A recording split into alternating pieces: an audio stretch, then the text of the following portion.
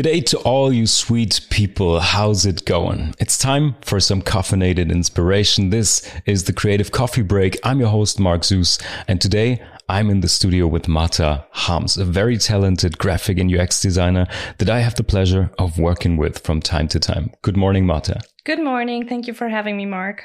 Of course. Tell us real quick, what are you having? What's your coffee of choice? So my coffee of choice is a cappuccino with oat milk. That's what I'm always grabbing. Classic. And what are we talking about today? What idea did you bring with you?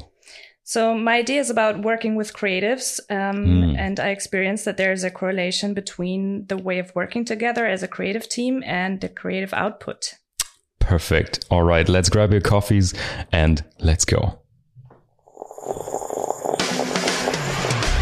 Freshly brewed inspiration, delicious news, and hot tips to wake up your brand building. This is the Creative Coffee Break with Mark Zeus. So thank you for having me. Hi everyone again, I'm Martha. I work as a freelancer in graphic design. I do UX UI design and I do design strategy. Over the years, I keep finding one particular topic very fascinating, and that is creative teamwork. So I started working as an intern a few years ago, and I've worked freelance. I've worked with businesses over longer periods of times. I did co-working, so I've experienced different scenarios of working with clients and within a design team. And I kept realizing that it makes a huge difference when it comes to creative output, when there's a respectful, empathetic working environment, and when there's enough freedom for each creative individual to be able to craft next level ideas. So it makes a huge difference when we as creatives encourage each other, motivate each other, and support each other. And of course, it's equally important to give constructive criticism. But I guess there's also a difference in giving criticism and judging ideas too soon. But nevertheless, we should be believing in each other, and we should accept each other how we are as individuals. And every time that has been the case so far, the creative output has always been amazing. And I guess sometimes working together can be a little tricky when there's different hierarchies. For example, in agencies, when interns are working with creative directors, or when junior art directors work with senior art directors. But the more important is that we also respect and accept each other, no matter which level we work on. Because I think an integral part of creative work is also this playfulness and not being ashamed of maybe saying something that's silly or stupid or funny. And I think hierarchies could really block this kind of a creative flow. For sure. So how does freedom in the creative process look like? I guess what freedom in the creative process means is absolutely different for each individual.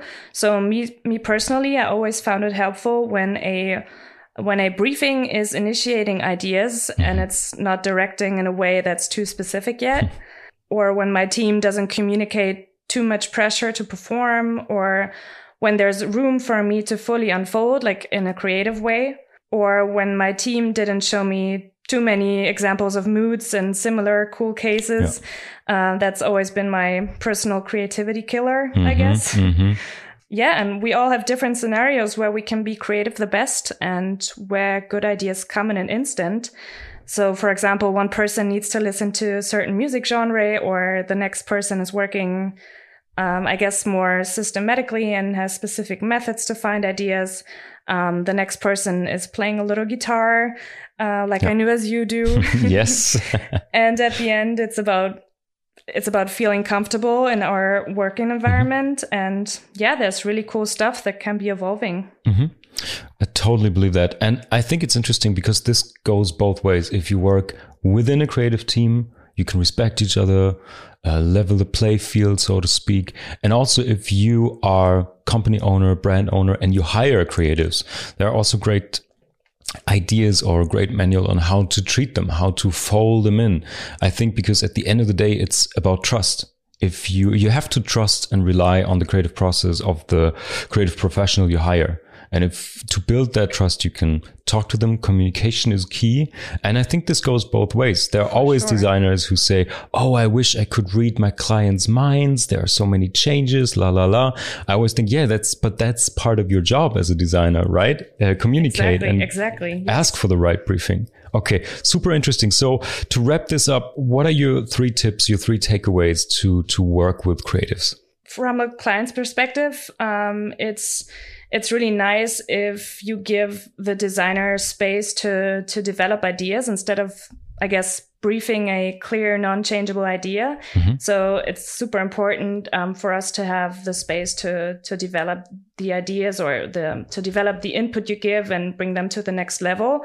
Yeah, I guess the second key is to get as many information as possible from the business you work with to get a good idea what you're working with. And I guess the third one would be that you give a good rebriefing when you communicate with your clients. So you both sides have a clear communication about what the project is about. So yeah, I guess a good communication is the key to success for a project. Okay, guys, I think the coffee break is over. It was my pleasure. Thank you very much, Marta. This was very helpful. Thank you for having me. I guess I'd wrap this up with a quote from Felix Lobrecht, and he has this famous podcast called Gemischtes Hack. And each episode he's ending with the words "Seid lieb zueinander," which basically means be nice to each other.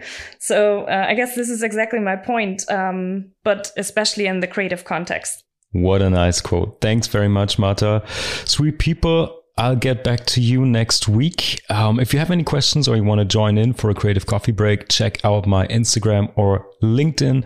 If you want to learn more about brand building, design, and storytelling, check out the website sweetspot-studio.com.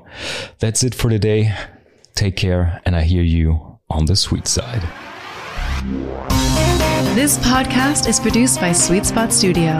New episodes each week, wherever you listen to your podcasts.